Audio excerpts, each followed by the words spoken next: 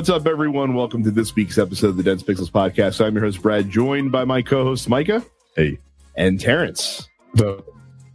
I'm curious, Terrence, to hear about your experiences with the game you've been playing this week, Pyre, which you frantically told me that I needed to download while it was on sale for $8.99, and I informed you that I've had it owned for about a year, and I just haven't played it yet, unfortunately. Yeah, you should play it. It's well, the first thing I noticed is very, very text heavy, which I'm not a huge fan of because you're doing a lot of reading. And I don't remember doing that much reading in the other. What's the name of the company? Supergiant games. It's really text heavy, but once you get into the actual gameplay, which is essentially like the sport thing, it's kind of like or Speedball on Sega Genesis or Super Nintendo. Ever play that game? Vaguely. It's kind of like that, but it's sides or like ice hockey. You have 3 people on each team. And as you go through the story mode, you pick up more people for your team. The story is you're in this place called the Underworld. I don't remember the name of it. And you play these games called Trials, or you know what? I'm lying. I forgot the name of the things. But you play this. It's essentially a sport to get your to gain a favor with the people above you, so you can actually leave this underground world. So far the story's pretty good. I don't like reading a lot, but I'm doing it. The actual gameplay itself is really fun because the people you pick up, they all have different attributes, and you can like you can tailor your team to your play style. So you can have like 3 really fast guys on your team, which is what I do. Like speed over power. Or you can have like a powerful team, and character has these things called auras. An aura around a character basically prevents the other team from getting past that. It's a lot. I'm not explaining it very well. It's just a very good game. Music's great. You should play it. Yeah, I've watched gameplay of it. It does look very interesting. It's just I bought it because it was on sale. I think I bought it for like $10 when it was on sale, and it just kind of fell off my radar. I'm sure I was probably neck deep into Destiny because it was probably around the time Forsaken came out, and there's also there's a multiplayer as well. It's versus. There's a versus mode where you can just couch co-op. I mean, I got couch co-op, but it's a versus couch. I don't know if you can play online. Well, and what's interesting too that I heard about the game is that like advancing in the story is not tied to performance. Like losses don't stop you from advancing in the game; they just change the story in different ways. And I remember reading articles about people because apparently, like you talk to the team that you're about to face right like before the match, and so like people were like I was like almost like contemplating like throwing matches because I felt really bad like the story that they told me before the match started that I wanted the other team to win. Yeah, fuck them. I want to get out of there. You know what I'm saying? Like I haven't lost a match yet, but like you can go into practice, kind of like get your strategies together before you actually go into like the real matches. It's fun, man. It's beautiful to look at. It's really fun. I want to play against a real person. Because there's a lot of it's super simplistic, but I can tell there's a lot of depth to it because you level your characters up and they have different like moves and things that they can use to actually score. But it's pretty fun. I put about 5 hours into it so far, and I think it's like 25-30 hours, which is a lot considering. I mean, I really want to play their new game, but damn if I'm going to be playing anything on a PC. So what's the I can wait for we'll Hades. Have to wait, yeah. What's it called? Hades. It's a roguelike game from them. That it's kind of released in early access. They're still developing it as it goes along, but it seems pretty cool. But like I said, I'm not playing on a computer, so it can wait till it's done, and then they'll release it on PS4, and I'll play it as intended. Tetris 99 had the second event that they've ever done. I completely missed the first one. It flew under the radar. But this one I really wanted to play because if you got 100 points during the event, you would get the Game Boy Tetris skin for the game. The first time they've had a skin on offer that I could see. And during the event, you got to play in that style. So like when I was playing in the event, it was literally like the Game Boy graphics. It had the Game Boy music. It had that weird like sheep like whenever you got a Tetris in the Game Boy version had. It was very strange, but a lot of fun. Now, think of Tetris 99. I've talked on the show before. Very good at Tetris 99. The most successful battle royale game that I've ever played by any stretch of the imagination. Wow. And so, I was looking to see. So to earn the skin, to unlock the skin, you had to get 100 points in order to do that. And the way you got points is by finishing in certain places in the matches. So, like, if you won a match, you get 100 points straight off the bat, and you would unlock the skin right away. But a top 10 finish would get you 20 points. A top 20 finish would get you 10, and then the returns, diminished from there. Now, unfortunately, this weekend for me, very busy weekend. I had a christening that I became a godfather this weekend to my best friend's goddaughter, and I had to work on Saturday, and then Saturday night I went to NXT, which was a lot of fun, by the way, really good fucking time. And I guess I could talk about that after this on our video game / wrestling podcast. But I was like, I'm not gonna have a lot of time to play, but if you finish top 10, like, you get 20 points. All I have to do is play 5 matches and I'll unlock this skin. This is no problem. No. Much like a Marvel villain, Brad's greatest weakness is his hubris. It very much so. What I was not expecting, and what I should have expected, because I'm an idiot, is that the event brought all of the sweaty Tetris players out to congregate together, and man, oh man, I was having a hell of a fucking time trying to do well in Tetris 99 this week. So I did not get the skin because I just didn't have enough time to play. That was a lot harder than I thought it would be. So if you are playing Tetris 99 and you do any of the event weekends, prepare to get your ass kicked. Just an FYI, because even for someone who is a very good player. And I'm not. I know I'm not being falsely modest. I'm good at Tetris 99. I was having fucking trouble playing this weekend. So there's that. Before Micah talks about Guacamelee, actually, this will be a good transition into Guacamelee. NXT was really fun, guys. If NXT ever comes to your town, I highly recommend it. I got to see all my favorites there this weekend. All the Undisputed Era were involved in matches. Shayna Baszler, really impressive in person. She's gotten a lot better over the past 2 years. She was wrestling Casey Catanzaro, local favorite, local girl, who still has a ways to go, and it was kind of the Rey Mysterio to Shayna Baszler's regular sized wrestler. I didn't realize how small Casey Catanzaro was, but she's very tiny. Is she like 5'3"? Yeah, something like that. And she had to wrestle like it too. Like she was busting out like the Rey Mysterio faces the giant moveset, basically, in this one. But it was really good. Who else did I see? Punishment Martinez, who I had no inclination of, because I'm not a Ring of Honor guy, wrestled Keith Lee. That was an excellent match. A lot of fun there. Keith Lee also very fun in person. He is entered my echelon of top in-ring trash talkers during a match, and I was close enough to be able to hear all of it. So that was a good time. It was just a really good show. NXT is awesome. The main event, you guys, was a triple threat match for the North American Championship between Adam Cole, Matt Riddle, and Velveteen Dream. How dare they make me pick between arguably my 3 favorite NXT wrestlers in one match? We definitely started an all these guys chant as soon as that match started, because who are you going to pick? Who are you going to pick? I will say though, and this is so my problem is, and those of you that don't know me outside of this podcast might not realize that I am very introverted and shy. I don't like to put myself out there, especially among strangers. And I won't be the one to like get really involved and excited. And my wife and I have been cursed every wrestling show that we've ever been to. We always get stuck in the no fun section where people really aren't there to cheer and have a good time and chant and do all this other shit. I'll do it if people around me are doing it, but I can't.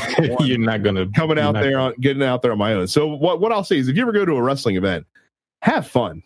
Because by you having fun, other people around you will also have fun. Yeah. So just in case there's someone like me who wants to have fun and do all that stuff, but just is too self-conscious to do all that shit. Much like an angry mob, it only takes one person to spark it. That being said, I still stood and chanted along with Adam Cole when he came out because I wasn't going to be deprived. Did you do the baby? Oh, of course. Oh, all right. Of That's course. all. Look, that's it. That's all I'm asking. That's all I'm asking. Of course. But yeah, so that was my weekend. It was a good time. Sounds awesome. Yeah. You know what else is awesome? Guacamelee 2. So, believe it or not, Nintendo does have sales for their digital purchases every once in a while. You just got to go. It's not on their games. Right. Right. Barely ever so. Right. But I saw Guacamelee, like the super duper deluxe edition, for like $15.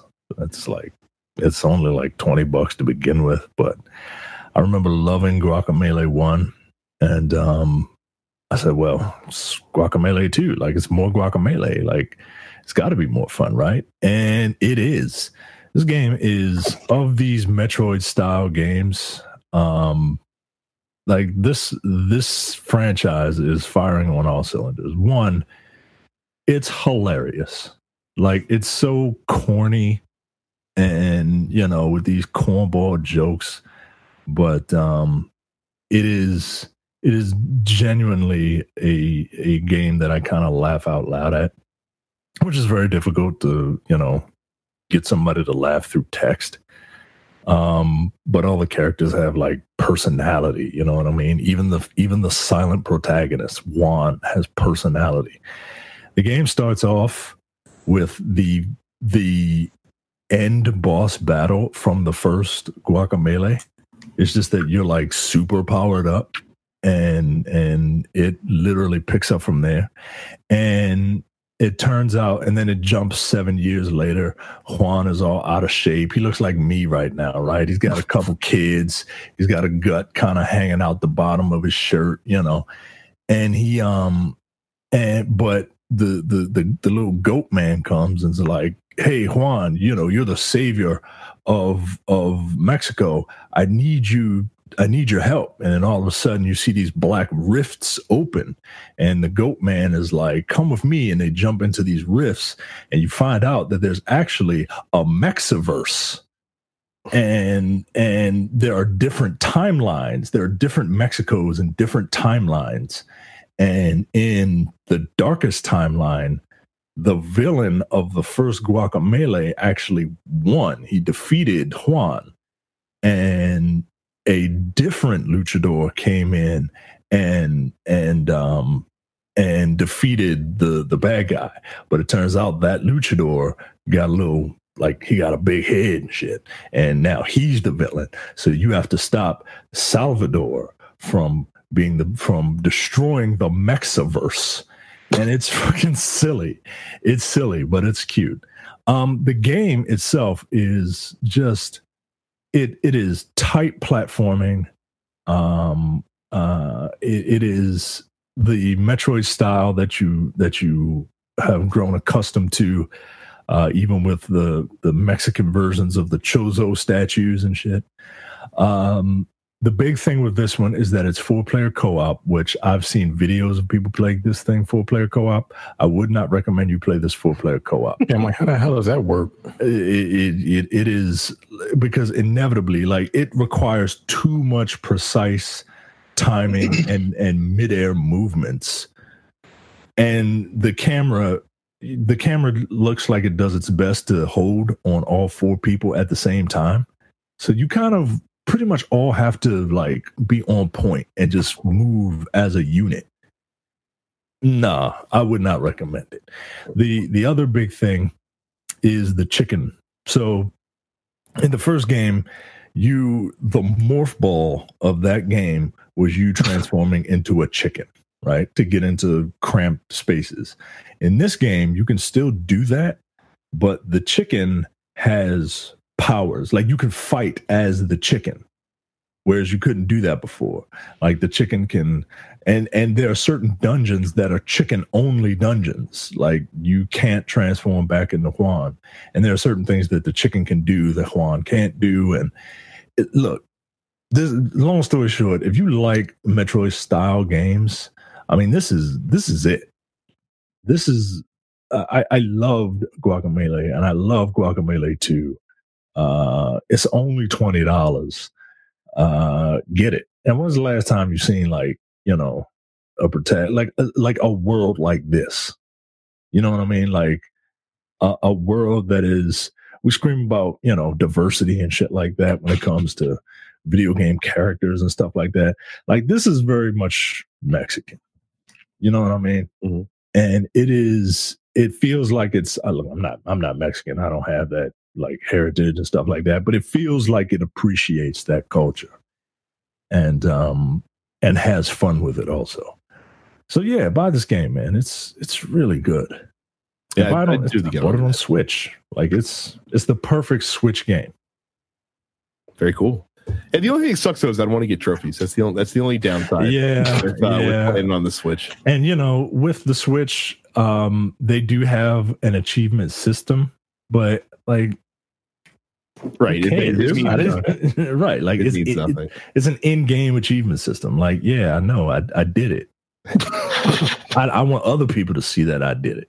Said Bloodstain's coming out like really soon too, by the way. Speaking of this style. Is it? I thought they completely like revamped the graphics. Is that that's the game where they like went back to the drawing board and like revamped the graphics of it and all that good shit? I'm sure that they did. Yeah, we missed that story. The actual release date for, because remember, like the fucking like 8-bit Bloodstain came out.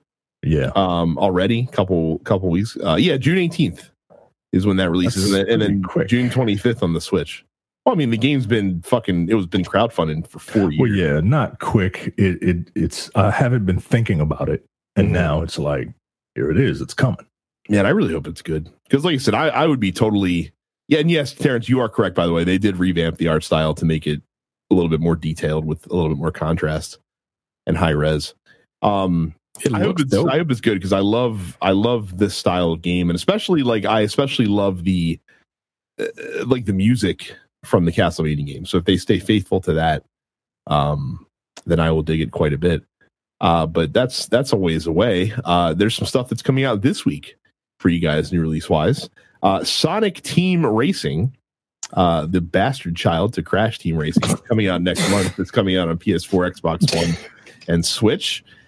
Killing Floor double feature, which includes Killing Floor 2 and I think the expansion that came out for that, comes to PS4 and Xbox One. Everybody's Golf VR comes to the PlayStation 4 VR. We talked last week about Dauntless releasing on console. Again, a free-to-play game. That's very. I can't wait for that. Yeah, PS4 and Xbox One.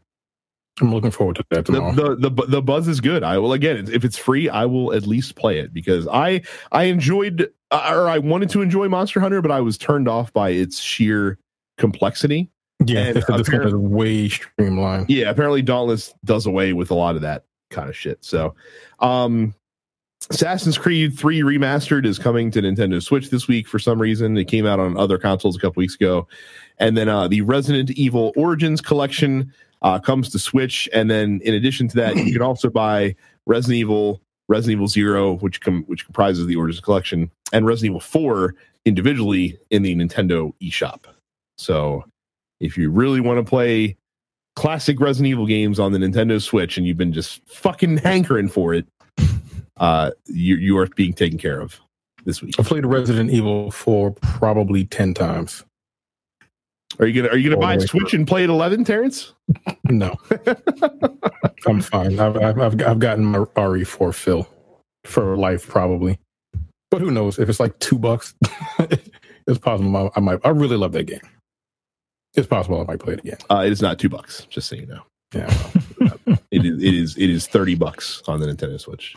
Oh, for this whole thing. Yeah. Oh, no, for Resident Evil 4. For Resident Evil 4. Yeah, all of them, if you buy them individually, are 30 each. The Origins Collection, which only has 2, or Resident Evil 1 and 0, is 60. Resident Evil 4 is $30 on Switch. It is. If you want it by itself. Nigga, shut up. There's still milk in that cow. Terrence, it's a convenience fee. You can play it anywhere you want. A convenience fee of what, $25? That's crazy. Nah. No thanks. So like I said, you've been playing the recent Resident Evil games and you're like, man, like they really ruined the controls by getting rid of the really stiff tank controls in this series. And you can return to what brought you. So the news for this week, we've been touching on this Riot Games situation where employees have been pushing them to end the forced arbitration policy and move to being able to litigate against the company for wrongdoing. There was a massive walkout last week, right as we were recording the show is basically when it happened. And to protest this. So despite this, Riot has said that it's not going to be changing its arbitration policy while there's active litigation going on. So they said that there is currently litigation still happening under this system. They have to keep the policy in place while it's going on. They did say that new employees that come in will not be forced to this will not be forced into this forced arbitration. But for existing employees, they're not changing the policy until current litigation is over.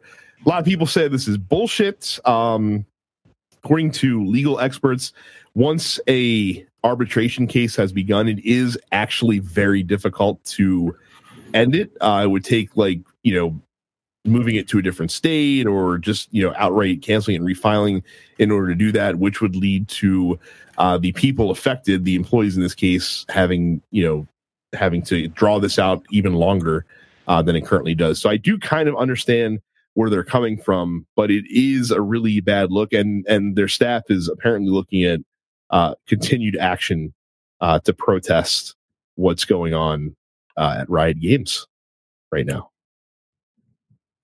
I mean, I wonder what happens at are you just so excited that you are working in the industry that you love and cause you're told about the forced arbitration at the beginning, when you're hired, right? I would think so. And when I hear things like that, it doesn't sit well with me. I mean, do you think people fall into this just because it's difficult to get jobs in this industry? Riot Games is a pretty high profile job, though. Yeah, I mean, but at the same time, when I see something like forced arbitration, do you think? My question is, do you think that if on the interview, right? Hey, we offered you a job here, but just be aware. Do you think they tell you, hey, you're not allowed to seek legal, ramifications if, I'm not saying it will, but if something were to happen, you have to go through an arbiter, not the legal system. Do you think people are told that up front? I don't know how you would do that without it sounding weird. As someone who has been responsible for onboarding employees at my place of employment, yes, I have basically explained the resolution system to people in the past. There's a way to not make it weird. That being said, it is I'm sure it's in whatever employee handbook you're given or whatever, policy thing you're given when you first go to work there. And the problem is that that shit is probably written in a very boilerplate legalese. Yeah. And by the way, I'm not trying to victim blame.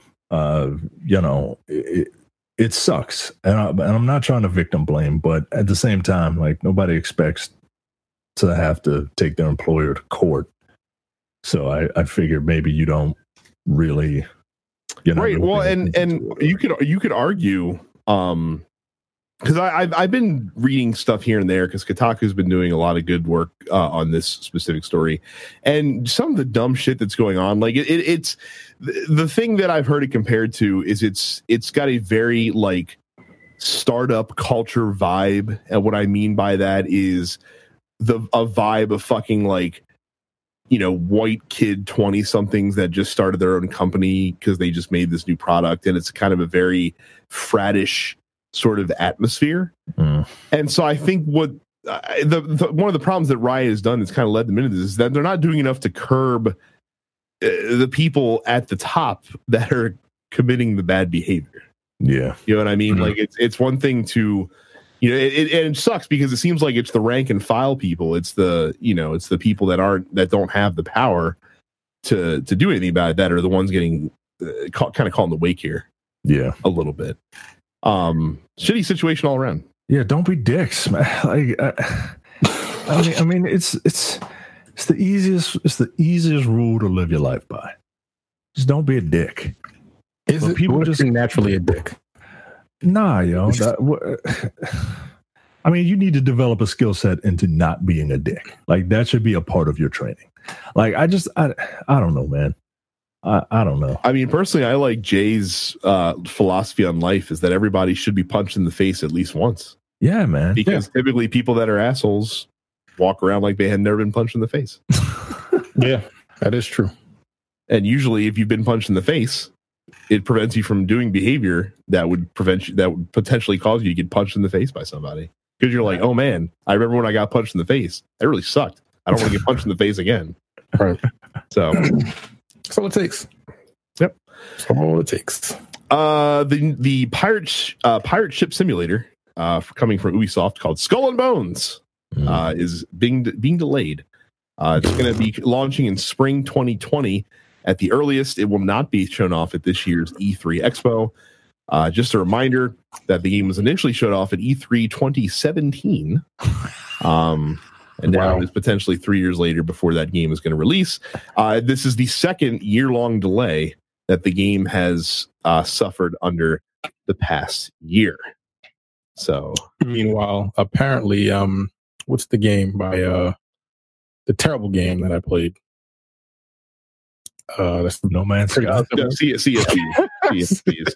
Yeah, Sea of Thieves apparently is way better than it was when it first came out because they added so much content. My No Man's Sky joke is apt, then, isn't it? Well, I mean, but the thing is, I still don't think Terrence is going to be playing. Absolutely not. Yeah, Sea of Thieves anytime. That is not going to happen at all, ever again. I don't give a fuck how good it is. No. So yeah, next year. That doesn't make sense. But okay. Micah, you'll appreciate this tweet from the official Skull and Bones account, and I'm quoting here, quote, "We're going to batten down the hatches and push back the game's arrival. This is challenging news for us all, but it's what's needed to make Skull and Bones as awesome as it can be." You know, it's one thing to deliver bad news. That sucks. But to deliver bad news in a bad pun, I mean, you're asking people to not buy your game. So interesting speaking of development turmoil, interesting developments in the Call of Duty franchise. So normally everyone, I'm sure, is aware, if you listen to this podcast, that Call of Duty is an annual release, but there's actually 3 to 4 different studios that work on the game that kind of rotate releases so that each game that comes out is on a 3-year development cycle. This past year was Treyarch's Call of Duty Black Ops 4. This year is going to be the Infinity Ward Call of Duty, the yet unnamed Call of Duty, but it's kind of an open secret that it's Modern Warfare 4 at this point. But Jason Schreier of Kotaku, man, let me pause in a second real quick. We give Kotaku a lot of shit on this podcast, rightfully so, and we're still going to. Don't get us wrong. But Jason Schreier is a mensch and a fantastic fucking journalist, and they should be lucky to have him because he alone elevates the reputation of that website by an exponential value. Yeah, that can't even be quantified, honestly. So, but apparently, the issue here is that the game that's slated for 2020, which is being co-developed by Sledgehammer Games and Raven Software. Raven Software, for the longest time, has been a support studio for the Call of Duty franchise, but they have been given a leadership role now. Apparently, that's not going very well, though. And what they're doing is Treyarch has now been shifted into position as the lead developer of this game, which is supposed to release in 2020. So now Treyarch has kind of taken the reins. I'm assuming they're going to continue getting support from the other 2 studios, but they are now charged with finishing this game that is supposed to be next year's Call of Duty release on a much tighter time frame than they're typically accustomed to having to do. Oh, so that means they're going to be doing more crunch. That's great. Well, I think what's happening is that what I glean from this report is that Treyarch is basically going to be handling the multiplayer component of the game, and the other studios are going to just simply focus on the single player story campaign that the game is going to have. Oh, so that whole not having a single player thing didn't work out for them. Well, no. Apparently, that was not intended to be the way the entire franchise would go. Because apparently, this year's Call of Duty game is going to have a single player campaign. So we shall see. The other interesting part about this is that they have talked about possibly testing the waters on some free-to-play aspects of Call of Duty as well. So, Jesus Christ. Oh, my God. I'm curious as to what those free-to-play aspects are. We'll see. I mean, they already make you pay $60, and you got those fucking boxes that you collect now, right? What if they go crazy and just have like energy, like as a free-to-play model? Like health? no, like for most free-to-play games, like on a cell phone game. Once your energy runs out, nigga. Once your energy runs out, you gotta wait for it to recharge, or you gotta give them some more money to play your game. That would they would riot. We'll see. I mean, it is interesting to see Call of Duty of all franchises seem to be in a bit of a rocky state, because that for the longest that was, Mr. Dependable for the longest time, right?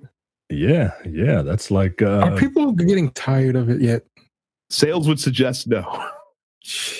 To be quite frank, I think I think if you talk to gamers, it seems like it.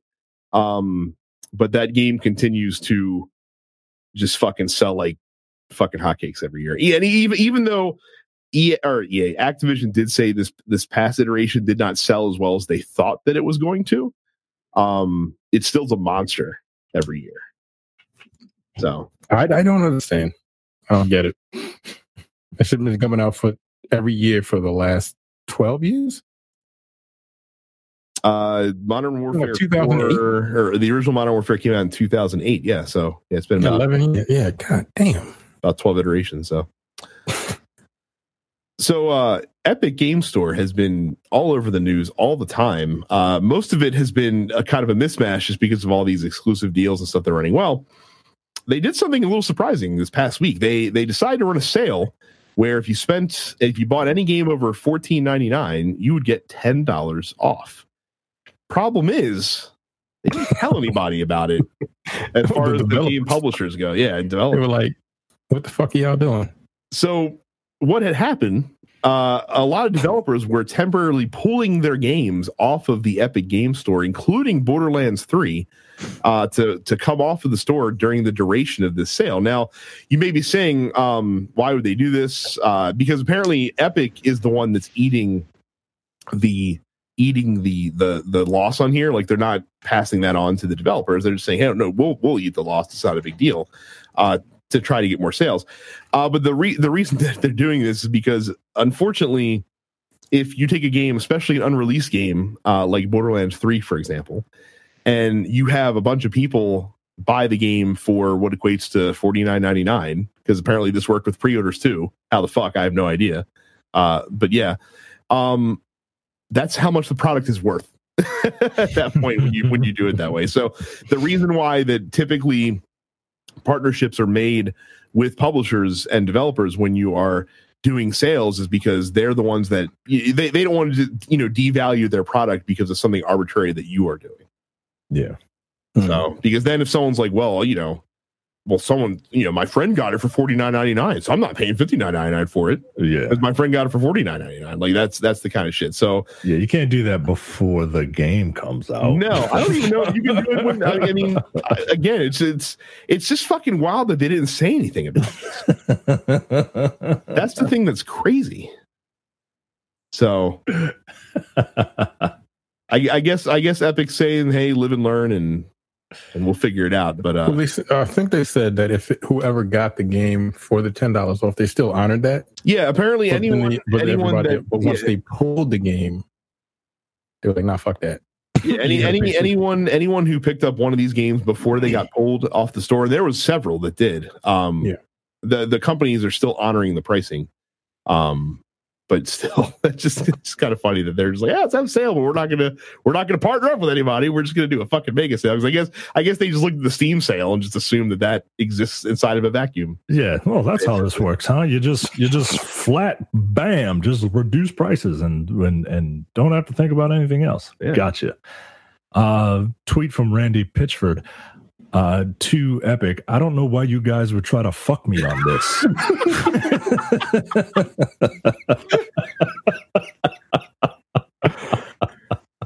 Oh my god, that fucking dude. Quite frankly, I'm surprised they honored it. To the people that were quick. To the people that were quick, man. Why are you guys trying to fuck me with this clickbait sale that you guys have going? Totally unfair. Now I'm gonna have to put microtransactions in the game when I said I wouldn't to make $10 back.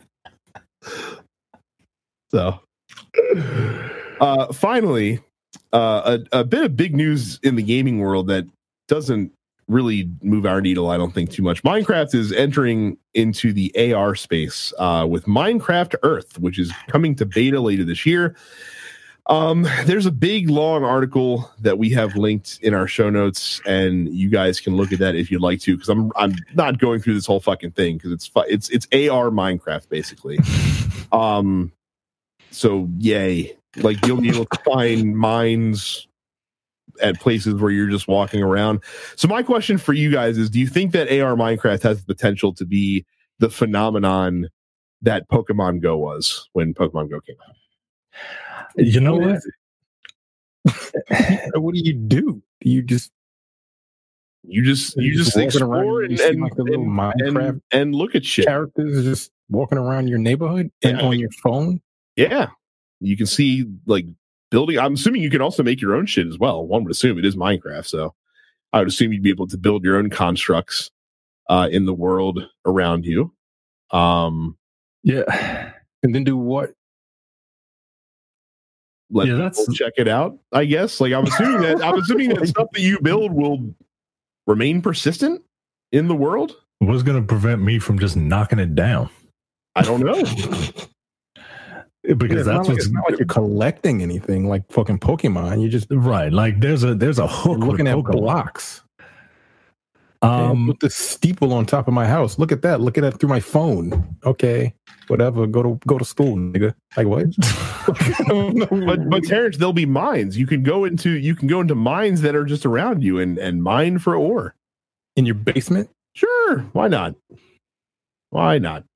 You're just stupid. I mean, I don't know what. Look. I if you would have told me about Pokemon Go, I wouldn't think that it would have been as big as it was, because I don't, follow that fandom. I don't follow Minecraft's fandom either, but I'm told that it's still pretty big. Well, so there was a good point, and I think this was made. I want to correctly attribute credit. I think when I was listening to Kind of Funny Games Daily when this story came up, they talked about the fact that the thing Pokemon had an advantage of is they had like literally 2 to 3 generations of people that had been playing Pokemon at that point who dreamed of having something like Pokemon Go, where you could literally go out into the world and be a Pokemon trainer and catch Pokemon and battle Pokemon and do what they do in the game, basically. Yeah. Whereas with Minecraft, like, I don't know of any kid that's just like, man, wouldn't Minecraft be cool if I could do Minecraft in the real world? You know what I mean? Like I don't see the same hook there. Now I'm sure that we are all incredibly wrong, and this game will sell, it's not going to cost anything to play, but I'm sure they'll make a fucking ass ton of money through microtransactions and shit. Yeah. But yeah, it just doesn't seem to have the same wow factor to me as like Pokemon Go. Like you can also like collaborate with people. So like if you're in the same space with multiple people, like you can collaborate on builds together, stuff like that. So plus, Minecraft doesn't have the same how is Elizabeth Warren gonna tell people to Minecraft go to the polls? Like it doesn't it doesn't work. Good. That's a good thing that she won't be able to gleam on to whatever the latest video game craze is out there in the world. So not upset about that. Like I just want to see how it works and what Like, what are you going to do with it?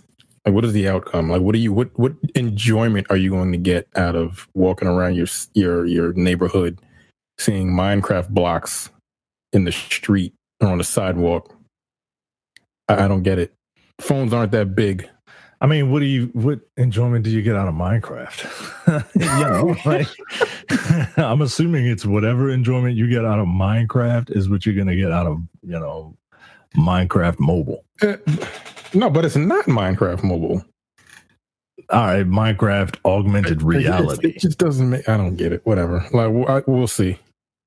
It just doesn't seem like a viable thing to me. But then again, Fortnite is like the biggest game in the world, and I don't get that either. Yeah, but there's a point to Fortnite, right? Like, I don't see the point to the game. You're right. That's what I'm saying. I don't see a fucking point. Well, Terrence, good news. Part of this announcement apparently is that Minecon is coming back in September, so perhaps you can go and be like the field close to Minecon, and I don't like that. So I'm good. All right. Oh my God! Wow. And considering the controversy lately with Notch, yeah, pretty good joke. Good joke. Very nice. So look, that's not the only place on the TNP Studios network where Terrence gets to make jokes. If you are not a premium member, you can go to densepixels.com/premium today. Sign up for just $5 a month or $50 for the entire year to get access to our premium slate of shows. A recent episode, No Time to Bleed, has been resurrected from the dead. Yeah. And you guys tackled the very lighthearted Rambo 4 this past week under the suggestion of Terrence. Look. It's a great episode.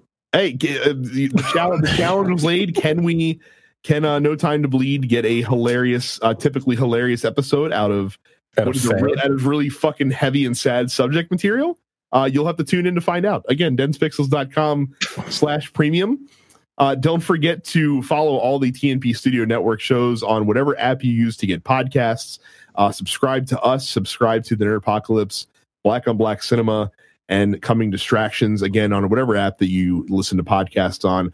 And of course, don't forget to go to youtube.com/densepixels, subscribe on the channel, and ring the bell icon. We release this podcast in video format every single week. Whenever I do live streams, seldom though that may be, it is through the Dense Pixels YouTube channel. And there's a few other things up there as well. So again, youtube.com/densepixels.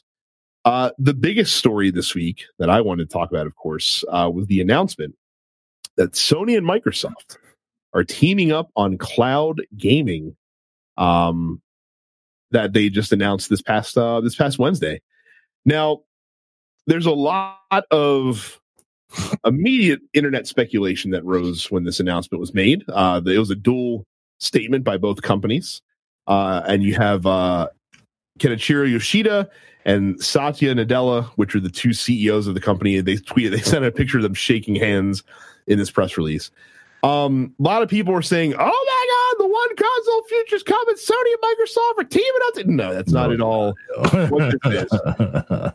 So, long story short, you guys that have been with the show for a long time, that have followed the gaming news, know that Sony bought a company called Gaikai to assist with their streaming services, because they figured streaming would be a big deal down the pipe. And they did this a few years ago. That, of course, led to the creation of PlayStation Now.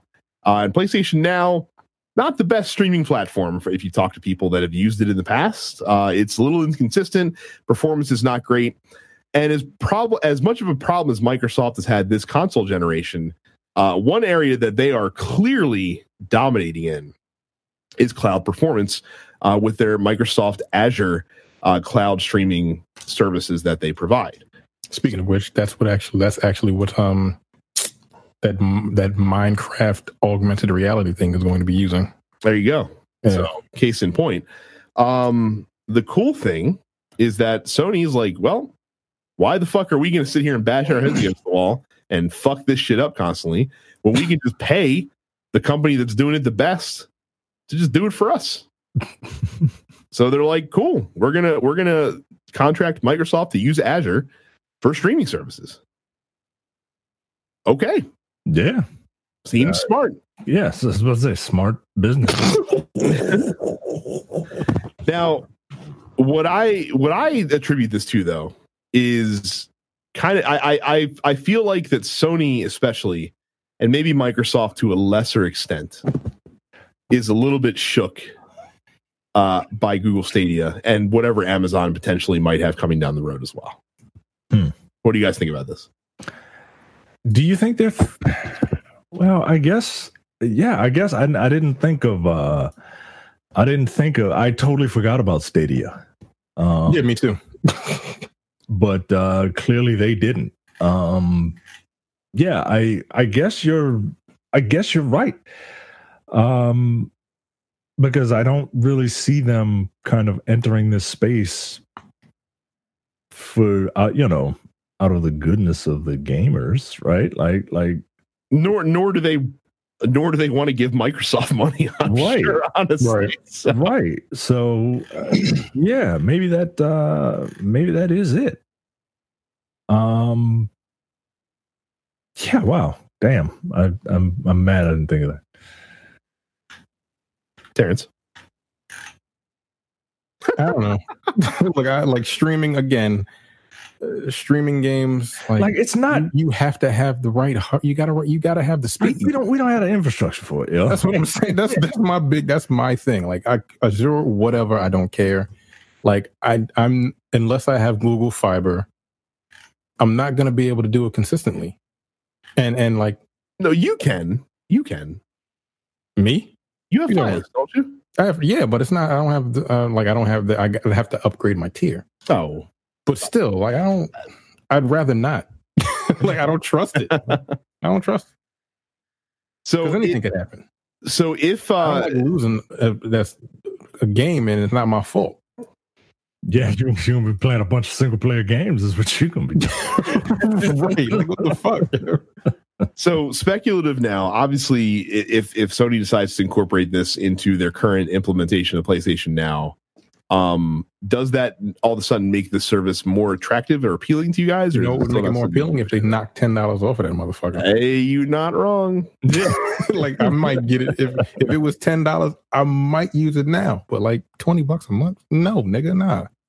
Don't like. First of all, my system it's not consistent enough, and it's $20. Oh, thank you. Yeah. So yeah, if Azure actually makes it better, if the streaming is better through that. Again, I don't even know anybody that uses PlayStation Now. To be fair, I don't either. I don't know. I did the 7-day trial. I'm like, nope. Mm-mm. Do you know what I did it for? I did my trial because when Borderlands: The Handsome Collection was coming out, I did it only to see if I could use the streaming Borderlands 2 to upload my save data from my PS3 and then upload that so that I could copy it over to the Handsome Collection when it came out, and I could not. So I was like, well, fuck this. Yeah, that was the extent of my trial of PlayStation Now. How was the performance of PlayStation Now? Oh, this was years ago. It wouldn't even be fair to pass judgment on it, honestly. I did it like maybe 3 months ago, and I played 3 games. I played that like Ninja Gaiden Yaiba or whatever. Mm-hmm. Yeah. Played Melty Blood and something else. The fighting game, absolutely not. No. I might have been playing like a 5-frame delay in single player. Nah, yo. Yaiba there was a slight delay. It was maybe like a half a second. Yeah, but that's a character action game, man. Like, yeah, I'm like, nah. You need my internet isn't the worst, so I was like, no, this is not good. And for $20, it's not worth it. It isn't. I know there's like 400 games on there now or some shit like that. It's not worth it. But Game Pass worked very well for you, did it not? No, Game Pass, you download the game. It's not streaming. Oh, shit, really? Okay. Yeah. You just like, apparently Game Pass is knocking it out of the park. Because they're like putting games on there that you would like. They have, what's that game? It's first person shooter. Wolfenstein 2 is on there now. Mm-hmm. Like third party people are putting their shit on there. So, and that's what, $9.99 a month? Or like $60 a year? Oh, you know what? Too, while we're on this Game Pass thing, allow me to have a brief tangent to members of the group. Here's what I'll say to you. I love our community. The densepixels.com/fans is a fantastic group, and I appreciate all that you guys keep posting in there.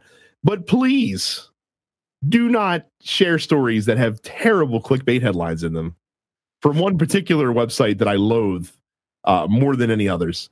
So the Anthem story that went up is people were like, EA thinking about making Anthem free to play. And I was like, interesting. So I click on the story, and what the story was actually about was EA contemplating putting Anthem on the EA Game Pass service ahead of the normal 6-month delay that they normally do for the EA Game Pass service. That is not the same thing as free to play because you pay for EA Games Pass. But it's like $5. It may be. It's not free. It's not like I could go into the PlayStation store and download Anthem if I never had it before and just start playing it for free. That's not the same thing.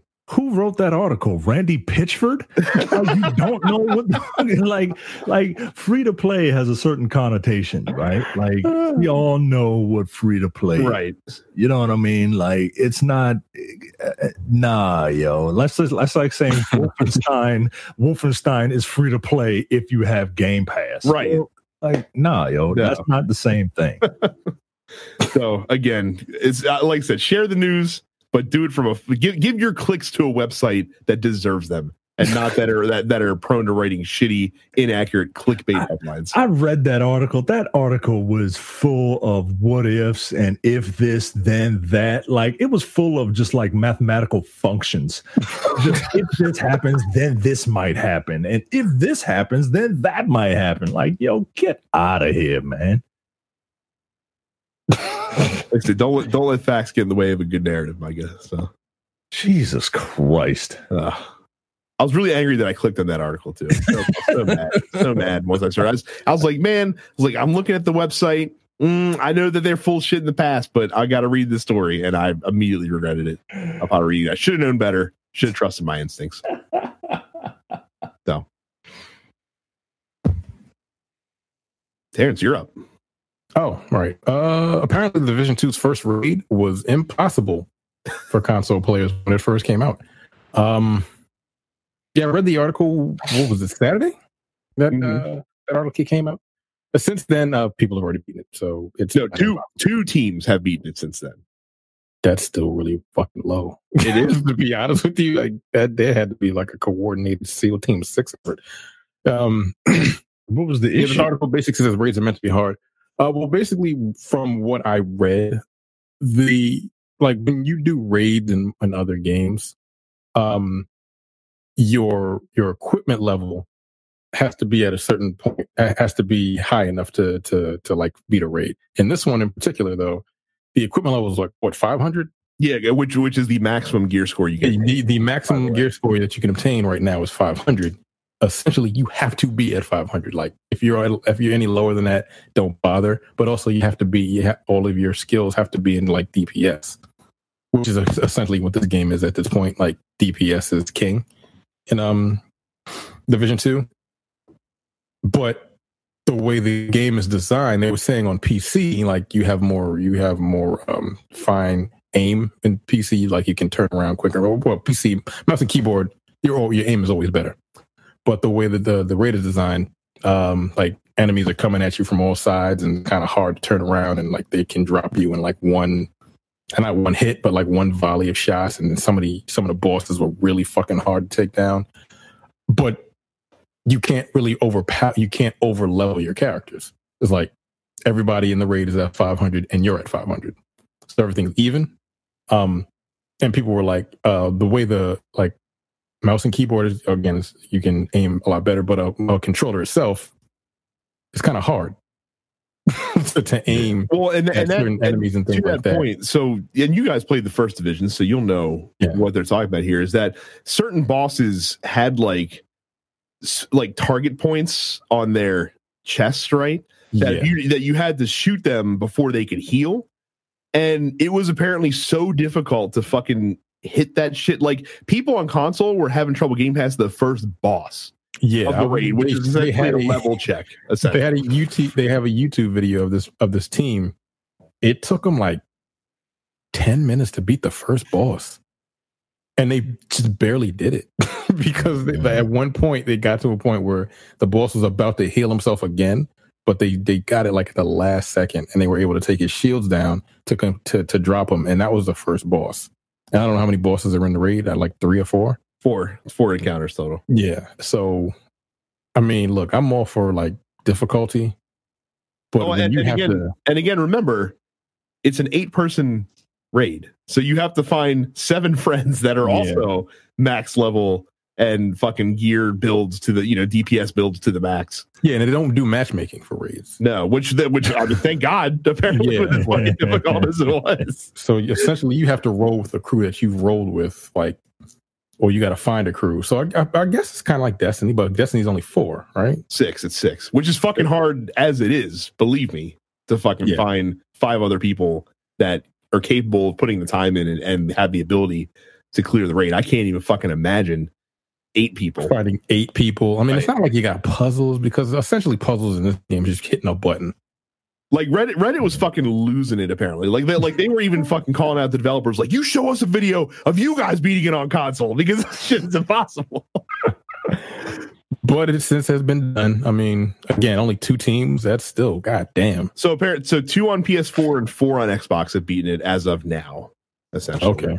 On PC, meanwhile, they're down to beating it in 30 minutes, apparently. Damn. I mean, so they put themselves in a rock and a hard place, right? So with the raid, you have 2 ways you can do it. Either you can you can keep it at the level that players are maxed at, but then raise the maximum level. And they didn't want to do that because they didn't want people to have these builds that they spent hours and hours and hours farming for to just all of a sudden be fucking worthless now that you've tacked on 15 points to your maximum score. So that's one way that you can do it. The other way you can do it is to drop the power level of the raid to like 485 if everyone's max 500. But then if you're 500, you're just going to fucking roll through like it's no big deal.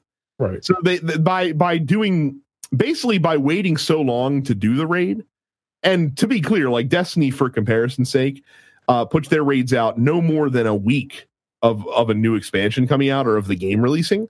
With the next season that's coming out, they're going to have the raid available 6 hours after the new season starts for Destiny, for example. Jesus. So the downside of waiting so long is you put yourself in a rock and a hard place where it feels like you have to do one of those 2 things. The thing that gets me with the Division's raid is, and again, I'm ignorant here, and people that play the Division maybe could explain to me why people want to do this. In Destiny, which is my frame of reference, the raid is the most efficient way to gear up characters, because the raid is not usually a max level activity, but you're guaranteed, powerful gear to drop during and afterwards. Yeah, there's a reason to do it. Right. In Division, it seems like the reason for doing the raid is just to do the raid. Right, because when you beat a boss in a raid, they just drop 500 gear, but you're already at 500. Right. So like unless you're going to drop an exotic in a fucking right. If there's like exclusive raid weapons or stuff like that, okay, cool, I get that. But at the same time, what's the fucking point of that? Because again, if Division 2 seems so focused on making these very specific builds that you want to get all gear that helps you make this build that specializes in, I guess, DPS, because that's the only thing that's worth the damn fucking doing. Don't make a skill build, because you're gonna be fucking useless if you want to go to the raid. I just don't see the purpose other than to do it. You know what I mean? So, I mean, they'll figure it out. I mean, this is their first shot at something like this. So they had a couple raids in the first game. They had what they called incursions in the first game. Something like that. Yeah, those weren't full bore. Yeah, but those weren't full bore like raids like this is, I don't think. Unless I'm wrong, but people, when they announced that they were doing like legit raids, people seemed pretty excited. That makes me think that they were different than. Yeah, I think they were different, because I remember that announcement where he was like 8-person raids and everybody lost their shit. So, but yeah, if you, I wonder what you get for beating it. I don't know. Like it's got to be cosmetic at this point, right? If all your shit is the same goddamn level as you already have. Yeah, they seem to be in a weird place right now. The game's been out for 2 months. I mean, like I said, this raid just released. When is the next bit of like new content coming for that game? I don't know. Like I said, I'm ignorant to Division because I don't play it, so I can't really speak with any expertise. I know there's a couple people in the fan group that play, so maybe you guys can educate us as to what's keeping you in Division 2 at this point, 2 months in. And especially because the other problem too with the raid is that the people that have the builds to do this, these are the people that have put in like 200 hours into the game in the first 2 months. I can't see if you're, Joe Schmo gamer that maybe got to, max level, but you haven't had time to farm like that. Are you ever going to be able to touch this until the gear score increases? No. This was on sale this week. I was this close to buying it, knowing that I don't like this franchise. Yeah, it was an Ubisoft sale. Yeah. I think it was like $40. I'm sure you are glad you didn't. So I'm real glad I didn't. So we turn to the post office. We asked you guys to give us some gaming questions. We'll answer a few on the show this week. Not a gaming question, but I'll let you guys answer this question because I have no frame of reference to this. Johnny asks, why is Joe Budden always so goddamn mad? I don't even know who Joe Budden is, honestly. He's a rapper turned podcaster. Oh, okay. Hey, apparently, does he yell a lot, I guess? He does. Yeah, he does. He kind of sounds like this, and it's a voice that you wouldn't expect to come out of. Yeah, kind of out of his mouth. It's fucking wild. He's old. No, he's not even old, really. He's just he's our age. That old. He's 38, no 39 or something like that. You know why he's angry? You know why he's angry? Because people like that shit. Like that's all it is. Oh, by the way, if you want to see a very angry rant that actually was performance art in the best way, go watch Stephen A. Smith's rant the morning after the Knicks. The Knicks. I was laughing my ass off. What do we get? What do the Knicks get? Like, oh my God, son! He's out in the hallway, and I don't even want to talk to him. It's worth seeking out there. It's a funny. It's on YouTube. Yeah, I'm sure it is. It's a fun. I fucking hate Stephen A. Smith, but that shit was fucking hilarious. That shit was funny. I'm not gonna lie. That shit was funny. Yeah, well, that's what them fucking New Yorkers get, yo. You're not entitled to the number one pick. It's a lottery. Come on, yo. What about the Knicks? What about the Knicks? Like, all right. No, but Joe Budden, he's just he's a rapper. And all these trash ass rappers are now they suck. Yeah, because you know why? So it's kind of like, what the fuck? He's a two-name guy. It's just Joe Budden, real name, no gimmicks. And now we got Lil Uzi Squirt and Schoolboy Q and Blicky that guy and all Tentacle Triple X or whatever, like just all the names you just mentioned could have been completely made up, and I would still believe that they were real people. So. I mean, I'm halfway there. I'm butchering some of them. I'm not butchering them by much, though. Brian asks, he's going to therapy for that. So, yeah. Anyway. Brian asks a question that he says he's not sure if it's ever been addressed. I don't think it has. What is the one game or series that you look at and say, I can't believe that I never got into that? That I never got into it? Yeah. See, that's a tough question for Mike. He buys everything. I mean, I like to try stuff, but any RTS, any one of them. I've played StarCraft and StarCraft 2. I just my brain is too stupid. And I played the Civilization 6, right? Those were stripped down versions of Civilization, if I recall, right? Like they were simpler versions. Revolution. Yeah, Civ Revolution. Yeah. I couldn't get into it. And everybody says that these games are just the bee's knees, man. Like I can do like RPG style, grid based strategy games, but not like real time strategy games. Like, because I get too focused on trying to build this thing, right? And then, oh yeah, those Zerg are coming. Like, oh well, oops, I should probably send some people to do that, and then this doesn't get done. I just never got into it. Me, I don't think I could answer that because I like what I like, and I can see something like, nah, I'm not gonna. Now, if I try something, I'm like, oh, that's kind of cool, then that's fine. But I never looked at something in the past and like, I really wish I would have played that. Nah, because if I wanted to, I would have. Yeah. So, nah, there's really not much. There's really nothing, or any kind of series or anything like that. For me, I think it's World of Warcraft because it came along at a time that I would have been very susceptible to getting that kind of game. The only thing that kept me from it is that it was on PC. And I didn't own a computer that was good enough to play it, so it didn't even cross my state of mind. But I had a couple friends that played it; they all fucking swore by it. Plus, I also at that time would not have been able to wrap my head around paying a monthly subscription fee to play a video game. I'm still not wrapping my head around that. Like on top of like this is $15 a month, right? It is still. Yep. Mm-mm. You have to pay an initial fee for it, right? Not anymore. Not anymore. But you download it and it's $15 a month. Yeah, they have a basic edition that is you get like 80% of what's released so far, and then the only stuff you have to pay for is whatever the most recent expansion is. Yeah. So you're paying $15 to keep a character on the servers, pretty much. Yeah. No thanks. Fair enough. Like, nah.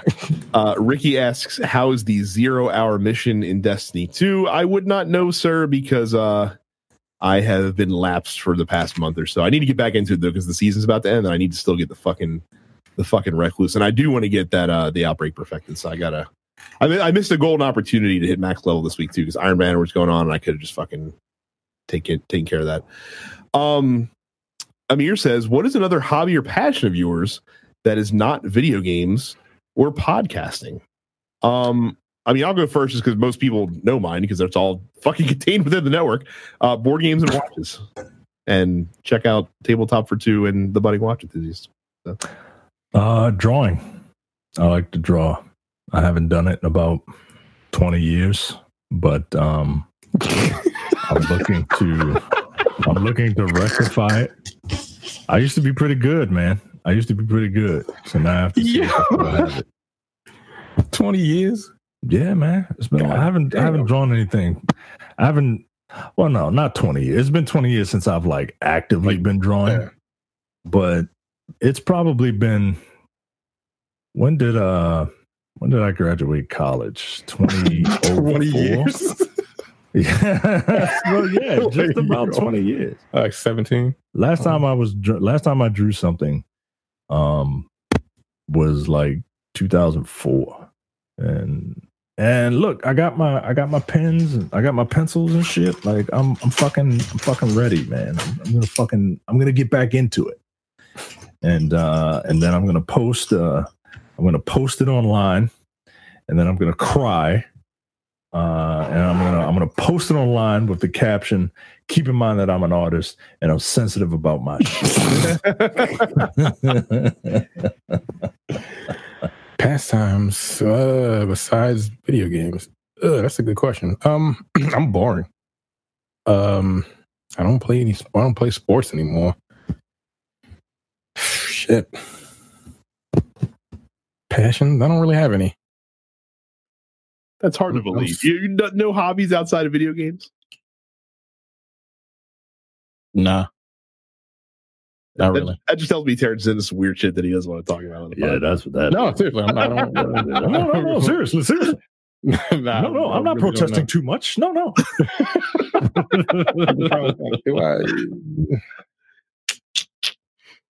Nah. I'm boring. I watch movies. It's not a hobby though. Yeah, you're a documentarian. Sure, why not? You're a documentary watch. Yeah, we'll go with that. I wish I had more time to watch documentaries because that's the best films that I like watching anymore nowadays. I'm watching the case against Adnan right now on HBO, and I've already know the case, but it's interesting watching it visually, and all the people that were on the podcast are actually like you can see faces now. It's very strange. So are they just redoing Serial or just expanding? No. Well, they're expanding on it. Like he had a retrial they redid his case in 2016. I don't know if he's going to have a retrial or not. I don't remember how that ended, but I think the actual documentary is going to tell us how that had ended because it just came out like 2 months ago. So it's weird having them drive around like Woodlawn because and you're familiar with the area. Yeah. Lincoln Park. I'm like, yo, I was just down there yesterday. That's weird. Anyway. Eric asks, with all the latest nerfs coming to Destiny 2, do you feel Bungie is taking steps backwards or is it just the fan base overreacting? Are you guys privy to this information, by the way? No, I've been out of the Destiny group for months. So they are nerfing a lot of exotic weapons and armor. Most notably, Ace of Spades is getting a mild nerf. Whisper the Worm is getting a pretty serious nerf. The regenerating super armor pieces are all getting nerfed pretty hard when the new season drops because Bungie says the problem that they were running into is those in high level activities, those items were pretty much becoming like must picks, and they were literally having to design encounters around the fact that they knew people would be using those specific weapons and armor. And so they want to it's not a case of you can just make everything just more powerful because then power creep becomes a problem that you have to address. So they just took these things that are, sweeping, Sleeper's also getting another nerf and there's a few other ones as well. But they just took these things that are just getting used like constantly and just knocking them down a peg. As someone who uses Orpheus rigs very liberally in high-level encounters, this is going to affect me pretty greatly as well. And it's kind of a bummer. That being said, it's always fan base overreaction. Yeah. Nobody likes change, man. Nobody. And right. no matter how big or small, no matter how important or inconsequential, nobody likes change. Until they get used to it, and then they get used to the change, and then they start exploiting it, and then it's like, oh well, now we got to change it again. What? Why are you changing this thing that I've always loved from the beginning? Like, all right, yo. Right, and the thing they made, especially with the armor pieces specifically, is they made the point that the most powerful source of your super is supposed to come from orb generation by your teammates. But like these super regen items were so good that people were basically just chaining, like with Orpheus rig, if you were using the hold tether, you would basically just get your super right back. Like if you popped it into a crowd of enemies, like on the most recent raid, there are like when you first walk into the second encounter, there's just a big group followed by a big group followed by a big group of enemies, and you can literally just drop a rig. All the first group of enemies is tethered. Get to the second group, drop a tether. Whole second group of enemies is tethered. Get to the third group, drop it. Like it's just like that's just the strategy to do. It makes it really fucking easy. Yeah, like, come on, yo. Right, like, and that's breaking what they're trying to do. And then people would complain that it's too easy. Like, yeah.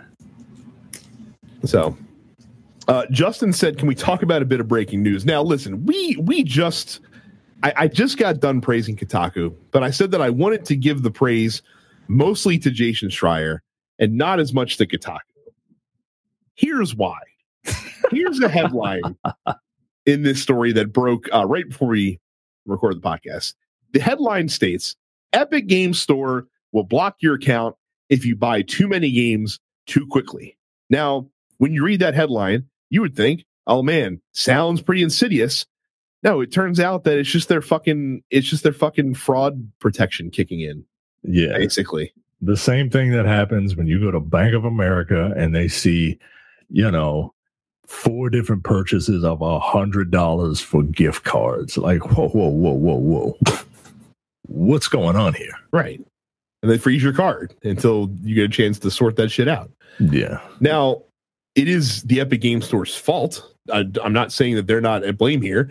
This is a situation that could easily be remedied if you had this very high level fucking online shopping function called a shopping cart on your game store. So again, it's not, I'm not saying that it's ridiculous to be upset about this, but again, a better headline would be Epic Game Store fraud protection may kick in if you buy too many games too quickly. Not Epic Game Store will block your account if you buy too many games too quickly. That's not the same thing. So wait a minute. If you buy like 5 games, they just because you have to buy them account? Because you have to buy them individually one at a time. You have to buy them one at a time.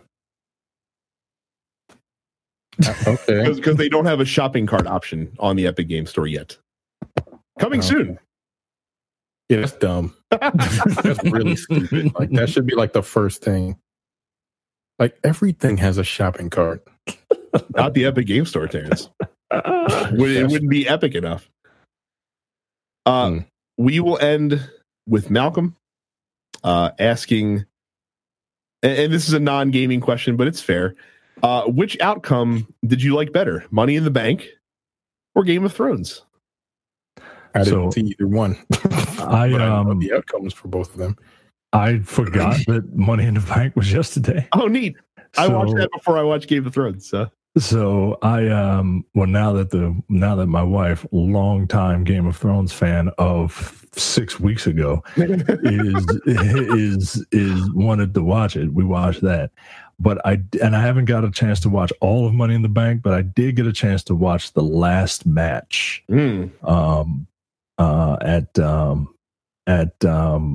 at work today.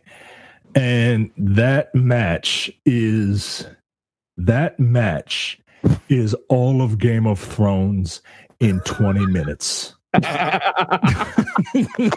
ain't lying, actually.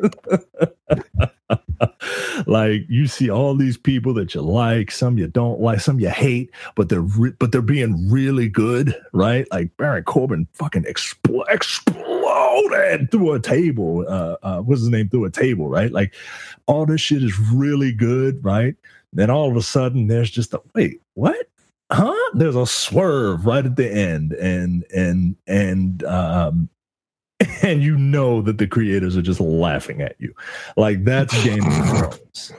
I was completely whelmed with Game of Thrones. I didn't love it. I didn't hate it. I thought it was fine, pretty standard as far as a series finale goes. It's kind of like it's the come down. The penultimate episode is where all the shit happens, and then the last episode is usually the come down. And look, I'm not gonna shit on people who didn't like it. Like if you didn't like it, I get it, because the storytelling this year was just like, wrap it up, B. We gotta go. See, I thought the Game of Thrones ending was actually good. I thought that to use wrestling parlance, they had booked themselves into a corner quite a bit, and I think that they resolved it in a way that it was as satisfying as you could have hoped for from that series, especially with, like Micah said, how uneven this whole season 8 has been so far. Mm-hmm. Spoilers for Game of Thrones if for some reason you haven't watched it yet, but we're past the 24-hour moratorium, so fuck off, skip ahead 2 minutes if you want to hear it. The justification for why they picked Bran was correct to be the king. So I'm okay with that. Yeah, he's essentially a robot that can see into the future. Like he doesn't have emotions, and he has like your fucking Thundercat sight beyond sight. Right. And then Jon Snow, basically forced to, for lack of a better term, be a martyr for the greater good, is in line with the character that they crafted for him throughout 8 seasons. Look, he had the exact same ending that Vic Mackey had at the end of The Shield. Vic Mackey was this fucking badass like cop, right? And the one thing he hated was being behind a desk. They got into some fucking crooked ass shit throughout the entire series, and instead of losing his job, he got a desk job. It's the worst thing for him to happen, right? Like essentially Bran told Jon Snow that he has to be a security guard at a dead mole. And it's like, okay, well, what the fuck am I supposed to do now? And then different people interpret the last part of the episode differently. Look, I thought he took the wildlings and was like, yo, I'm cool with y'all. Can I go hang out with y'all forever? And they were like, yeah, come on, bro. See, I thought he was just helping them find their way. Back into the wilds. Who knows? Doesn't matter. Yeah, it doesn't matter. Because guess what? Give me the Arya Stark adventure series, and then we'll go from there. So there you go. That's what I want. Now, Money in the Bank, on the other hand, people groaned loudly when this shit happened. And that's an understatement. Fucking Brock Lesnar coming in, so shock. So first of all, I had to say this: we bitch all the time about WWE doing the obvious thing all the time. Nobody fucking expected Brock Lesnar to show up. Yeah, and fucking grab that briefcase last night. Yeah, but I wouldn't. By the way, the scuttlebutt, if you believe the dirt sheets, the wrestlers in the match didn't even know that Brock Lesnar was coming out to grab the briefcase. They knew that the person who was going to win wasn't in the match. They knew that much, that none of them were going to win, but they didn't know who was going to win. Oh, I believe. You know what? I believe that. So when Mustafa Ali as Mustafa Ali's getting ready to grab when Ali's getting ready to grab the briefcase, and you see the shocked look on his face when you hear Brock Lesnar's music, apparently that was legit. Yeah, I believe it. And that was the same look that Malcolm had on his face. Now, what I will say is Brock Lesnar having the Money in the Bank briefcase is actually very interesting, especially for a guy that doesn't show up on television ever. You know what I mean? So, like with him, you're not going to get like the false cash-ins, I don't think, but he will just appear out of nowhere, essentially. However, they do owe us an explanation as to how this is allowed to happen. Yeah, I mean, come on, yo. Yo, people were so pissed online, man. Like, it's hilarious to me. But yeah. So when is the Saudi Arabia showdown or whatever? June something. I don't watch that one out of. I don't watch that one. But something tells me that's a reason to get Brock Lesnar, over there, right? Like, I don't know. I won't be watching that one. Terrence, which did you prefer as being a since day one Game of Thrones fan that you are? I don't watch Game of Thrones. I know you don't. That's why it's gonna be a hard time. Look, I'm just laughing at the vastly different responses.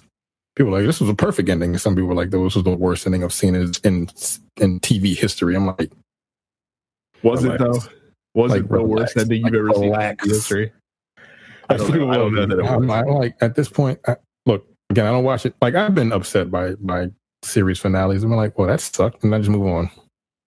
But are petitions going up for them to rewrite season 8? Like, shut up, dude. Like I said, fan entitlement is a hell of a thing. It's a hell of a thing. This is why nerds got picked on, because you want to have petitions signed to redo. Like you think them actors give a damn about you, yo? They don't. They ready to go to. Dude, I think fan entitlement might, and you guys could fucking check me down on this because I'll deserve it. I think it might exist on a tier above white privilege in terms of entitlement. Let's not get too crazy.